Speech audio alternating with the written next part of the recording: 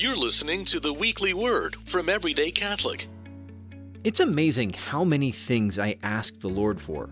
More money, more security, more stuff, more free time. The list is extensive. And when I go through the many things I ask Him for, well, the sad thing is how often I forget to ask the Lord for more of Him. And I don't think I'm alone in that. In this week's Gospel, we encounter Simeon, an old man who lived in Jerusalem, who had been waiting, desiring, and longing for the Holy One of God to come. Okay, don't miss that. He was waiting for Jesus, even though he didn't even really know who he was waiting for. And then, when Mary and Joseph were at the temple with baby Jesus, well, the Spirit of God led Simeon to the Lord. And it says Simeon took Jesus into his arms. Now, I'm going to give him the benefit of the doubt and assume he asked Mary if he could hold the baby.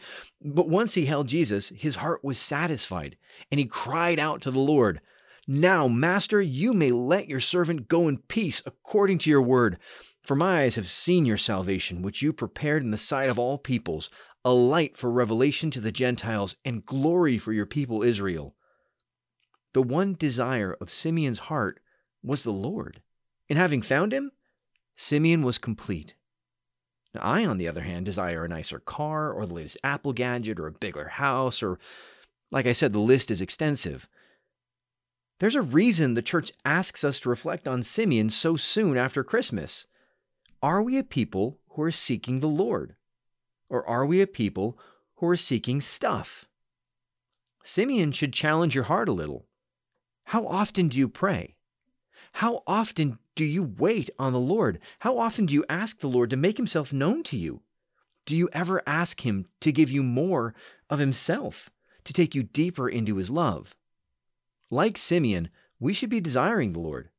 But unlike Simeon, we're not called to just find Him, but to continually seek Him. He wants to be the desire of our hearts. So this week, here's a good prayer to pray when you find yourself looking for or asking for something. Lord, give me more of you. Help me to want you more than anything else. Ask Him for the gift He wants to give.